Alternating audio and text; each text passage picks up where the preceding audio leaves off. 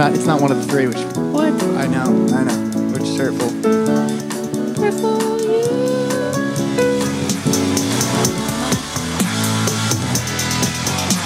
Four, three, two, one. Welcome to the podcast. Welcome to Everything You Need to Know About Music, where you get to hear everything you need to know about music from the perspective of a 20-something-year-old. That's you. And a 40-something-year-old. That's me. All right, so what are we talking about today? Who am I learning about? I get to do today. You get to do today. That's pretty good. I am going to do, in 3 songs, Aretha Franklin. Ooh, all right. Which I really did struggle with. Because trying to narrow her volume of enormous catalog that she has into 3 songs is really hard. So what I did is I tried to pick what I think are essential songs of understanding who she was and how she sings.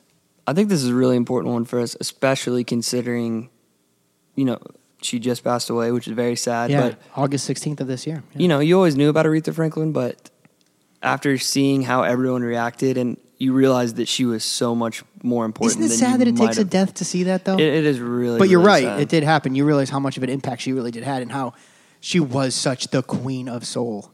And that was, by the way, one of the themes that I have here for you is she is the definitive, essential meaning of the word soul. Oh, I love soul. All right, tell me about her. Okay. She was born in 1942 in Memphis, Tennessee, but very quickly moved to Detroit, which is where she pretty much stayed her whole life. Her dad was a minister, and he was a seriously awesome minister. He had this, what they say, $1 million voice. Like, he was amazing. And he would be sent to different places in the country to basically give these speeches and sermons, and was paid pretty well for it. So he would bring her along, and she eventually started singing in the choir. And that's where she started. And that is really essential to this, is gospel music. Was her dad like a famous pastor? I'm not qualified to say how famous he was, who was like, oh, he's got a good voice. Or was he like one of those big time pastors? From what I understand, this guy was awesome at what he did and was called upon and traveled regularly to other places to give special sermons and speeches. Oh, so he was a big deal then. He was very big deal. He wasn't just your local pastor. No, he was kind of a big deal. And then she started singing in the church choir, and people were like, you have really a daughter with a voice here. And what he basically did was, fast forward the clock a little bit, he put her on the road with this traveling gospel choir bus tour kind of thing.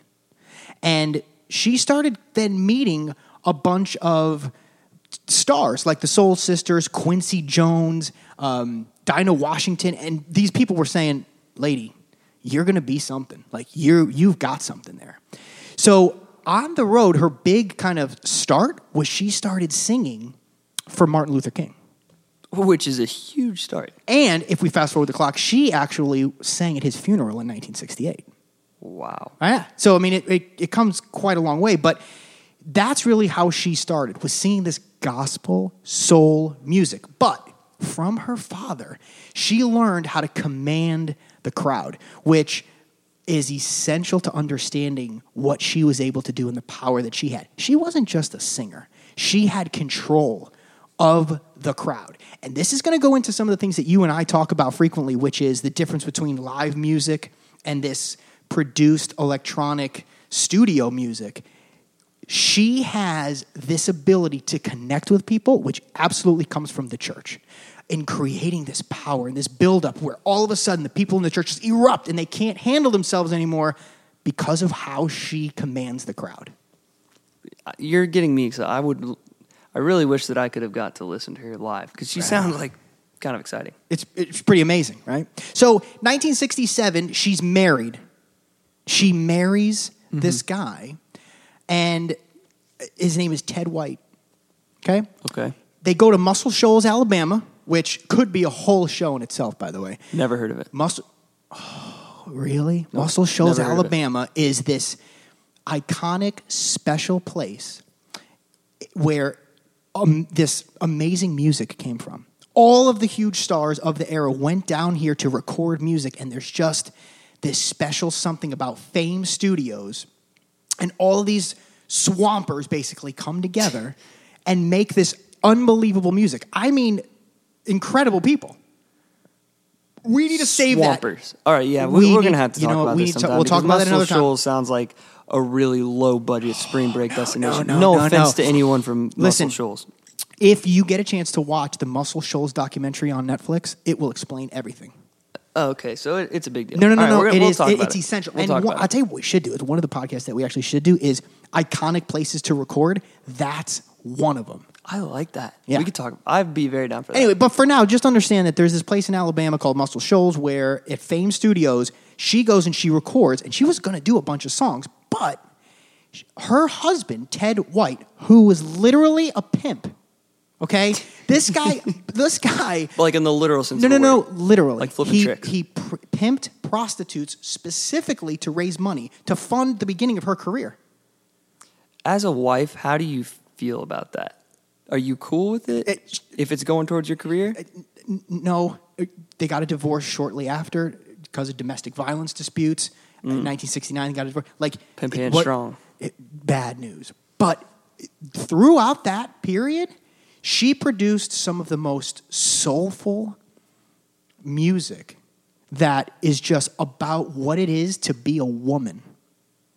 And in her eyes, in this soulful Southern way, that it's quite incredible. Very different from what a lot of people are doing nowadays. It's a different perspective on a woman's role, especially for the late 60s. And we'll get to that in a little bit because it's one of the songs I really want to cover. So but it's important. All right. So anyway, she goes down to Muscle Shoals and she records I Never Loved a Man the Way That I Love You, which is not a song that I'm going to play for you. But it's one of her songs that's iconic. Is this one of your 3 songs that you have to know Aretha Franklin? No. I want just for a second, I just want you to hear just for what it is, okay? Only because it's going to set the tone of who she is, okay? This doesn't count, though. Because this theme runs through so much of her music. She's like, I don't understand who you are, why you're a liar, why you're a cheat, but I don't understand why I love you as much as I do. So she talks about these themes throughout, and it's one of the other things, soul, but this woman's perspective that she gives on the relationship between a man and a woman carries through 4, almost 5 decades of her music. There's a theme there.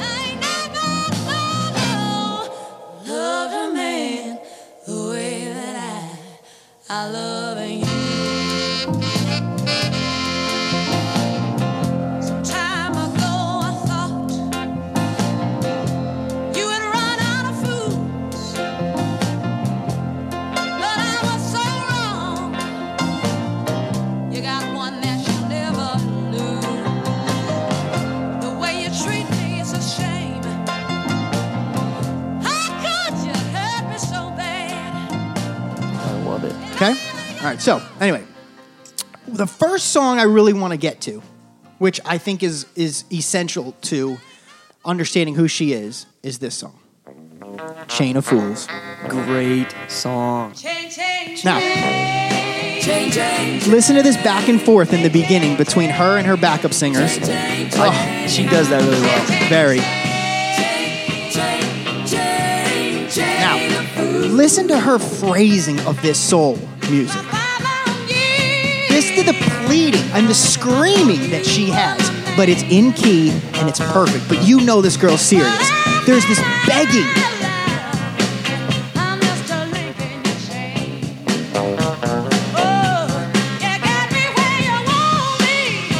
I mean, right? Listen to the words. And then I'm going to tell you something about this song that you're just going to go, wait, what? Okay, so she's basically saying, look, you treated me mean, you treated me cruel. My father says, look, come home. My doctor says, take it easy. But your loving is just too strong. And I'm headed back to your chain. Like, I can't get away. I might be weak, but I'll give you strength. And this is about her husband who is a pimp. Just listen to this.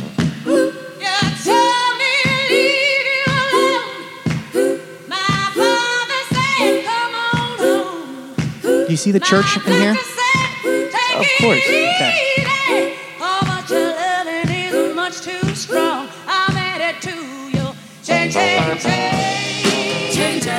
She says one of these mornings the chain is going to break. In other words, she's going to break. But until then, I'm going to take all I can get. In other words, she's going to take it as long as she can until she can't take it anymore. And how about this? So it's Grammy Award for the Best Female Vocal in 1968. It's in the Grammy Hall of Fame, this song. And it's unique in the sense that the whole song is in C minor. One chord. It never changes chords. Now, there's not a lot of songs you can do that. Now, think of Wait. You heard me right. Hold on. So, well, how does that work? Yeah, how does that work? Doesn't a song have to have chord progression? No, the bass goes in different places, but every time that he's playing a note, it's in the C minor scale. But if I was to play on the piano or a guitar, the only chord I would play is C minor. Oh, I could definitely play this song. Chord. So how cool is that? That's song number one. I just want you to, we're going to start there. Because then you see her phrasing. You see how serious she is. This pleading, this moaning, this begging. But this, I'm willing to take it from you because you're my everything. You see what I'm saying? This is a different perspective. This is not what women were usually singing, especially in the late 60s. I feel like this is not something you could get away with just anyone talking about. Because like that, I mean, granted I wasn't alive back then. Neither were you. No, but like that wasn't something that people were openly talking about. And I've said this to people before, and they've said to me, well, what about Respect? R-E-S-P-E-C-T. I said, that's an Otis Redding song. She covered that song. Really? Yeah. Her songs, though, are about this from a heartbroken woman's perspective, about she could never love a man more than she loves this guy. She just killed Respect, though. I mean, like, no. That's her song now. No, it's totally her song, and it's an anthem, and there's some civil rightsness to it, and there's like a stand up and fightness to it, but it's not her song. It's like what she really talks about is this saying a little prayer for her man, this daydreaming of her man, making her feel like a natural woman. This on and on and on theme, which brings us to song number 2, which I'm going to say might be my favorite song of hers, hands down. Hands down. Yeah, which I know is really tough for me to say. Well, you already played my favorite song by her starting the show off. So. That was it? Oh, well, yeah, that's just a great song. Chain of Fools is a good one, too. I'm curious to see what you're going to play, but the first this song is a classic. slow song that if there's anything about her you've got to understand is this phrasing and this soul that she has. The second song is called Ain't No Way. And this, if you get a moment to just really listen to this song, it will knock you off your feet. And it's because of her and this phrasing that she has. And he basically says, it ain't no way for me to love you if you won't let me. Ain't no way for me to love you. I mean, come on. How soft is that? She just makes you feel guilty listening to it. Right? It ain't no way You feel the build? You feel the build coming? for me to It does have that southern gospel feel to it. Right? All of them do, but if you won't Now, what I want you to see is this phrasing. The line is, oh, but how can I give you all the things I can? Listen to this, the way she says it. I know that a woman's doing Which is simple. How can I give you all the things I can if you're tying both of my hands? But she just doesn't say that. Listen to the way that she says it. And especially the O. it was Oh.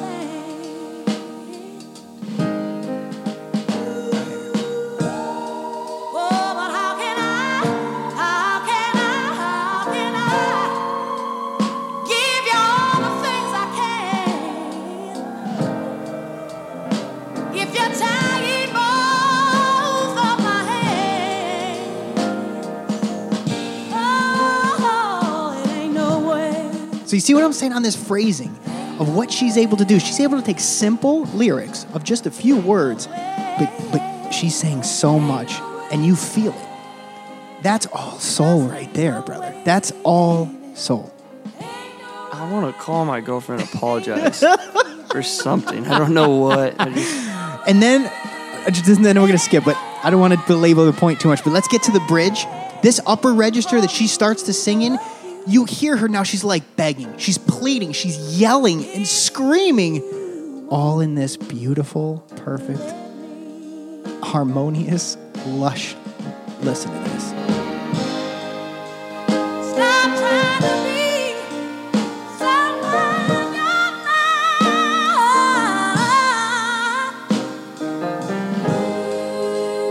Hard-core and cruel is a man who paid too much for what he got. And if you need me, like you say you do. Oh, baby, don't you know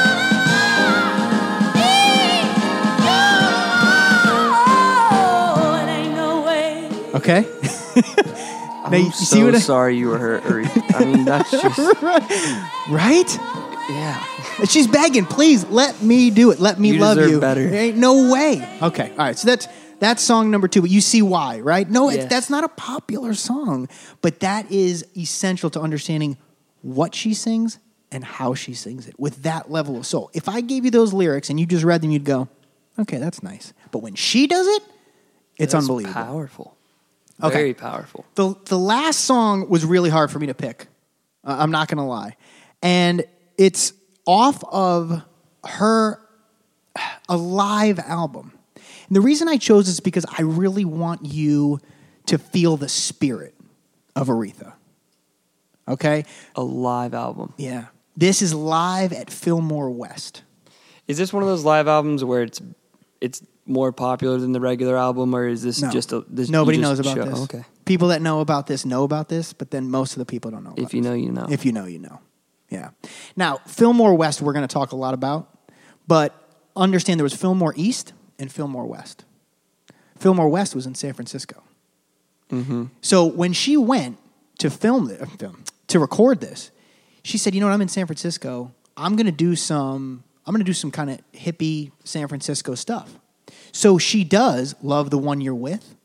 She does some other things that are kind of, she does Eleanor Rigby, and she also does Bridge Over Troubled Water. Which we just talked did about. on Yeah. Simon & Garfunkel. But my point is, so she came out of her comfort zone a little bit to sing to the people in San Francisco, but also brought her stuff that she's really good at. But what I want to play you now is a song called Dr. Feelgood. Play it. A song that she wrote. And it's basically a song that says, I don't want people hanging around me and my man. Okay? I don't want to be just sitting, chitting, and chatting with you. I don't need what all you other girls say that you need. I don't need pills. I don't need some doctor. All I need is my man. But the way that she says it is with this gospel, unbelievable control of the crowd. And that's what I want you to get from this. It's pure bluesy amazingness. Okay? All right, play it for me. Dr. Feelgood, February 5th, 1971. And she's playing the Fender Rhodes organ. She's playing it. Really? Yeah. Not respect. I don't want nobody. She's got the King Curtis Band with Billy Preston, which, by the way, is an unbelievable guy we should talk about as well. But listen to the way she says, sitting around me and my man. Listen.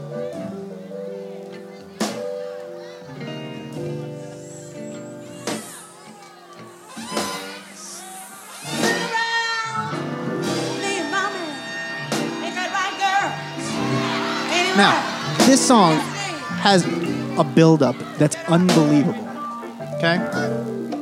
So I'm going to fast forward a little bit just to a part where I want you to feel where she starts to kind of come in.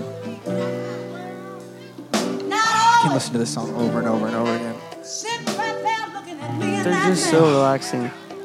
Oh, she starts to flip out. Look. Let me get to it. And this is where she starts to play with the crowd. So remember we started in the church? This is very church-like music. Oh, yeah. And you can't do this in the studio without an audience. Don't get me wrong, people. No, that humming is the recording. No, I was trying to adjust the audio. All right, so listen to this. So far it's been pretty normal, right? Just a good bluesy song. It's all right with me every once in a great while. Listen to the crowd. Now she's like, okay, here we go. Ready?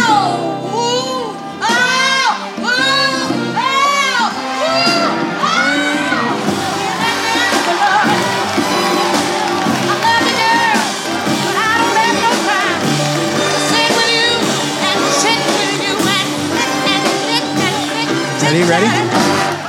Don't send me no doctor. I love her. Fill me up with all of those pills. 'Cause I got me a man named Dr. Feel Good. Listen to the crack in her voice. Listen to this.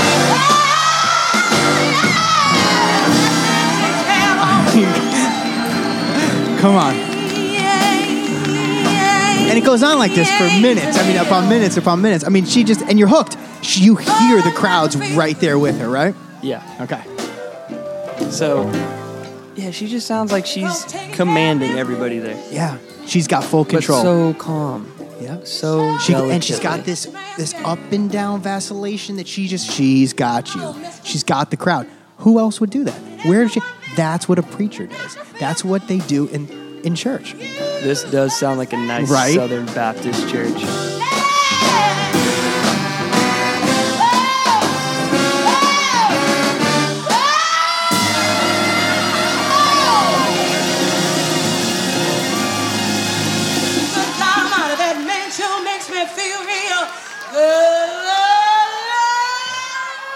Now, she goes through this almost ecstasy-like explanation of her feelings. And this is what he makes me feel like. And she goes back and forth playing with the crowd like this. She almost uses that gospel-like play with the audience to convey this message to them. You can't do that without that crowd. And she knows she's got them. Oh, yeah, you can just hear him go from saying nothing to real. Remember the beginning of the song? And now here we are. Listen to this. Now she knows she's got him. She won him, right? Now she can do whatever she wants.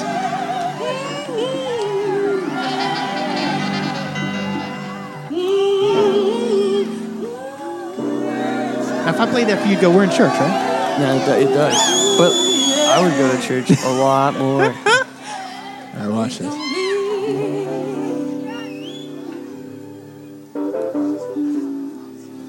Yeah, it's gonna be alright.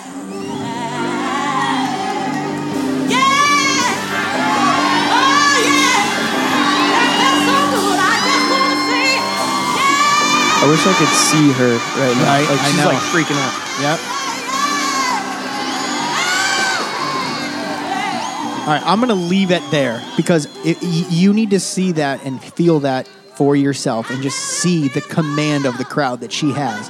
But my point is, you can't do that with any other kind of music. And there's no one that did it better than her. There's no one that had that much soul and conviction and crowd control and phrasing that she had. Her voice, that's why she was the queen. I know that it sounds obvious to say that the voice is the main instrument in a lot of music, but not always. Like some people, if you took out the rest of the instruments, it would be good. Right.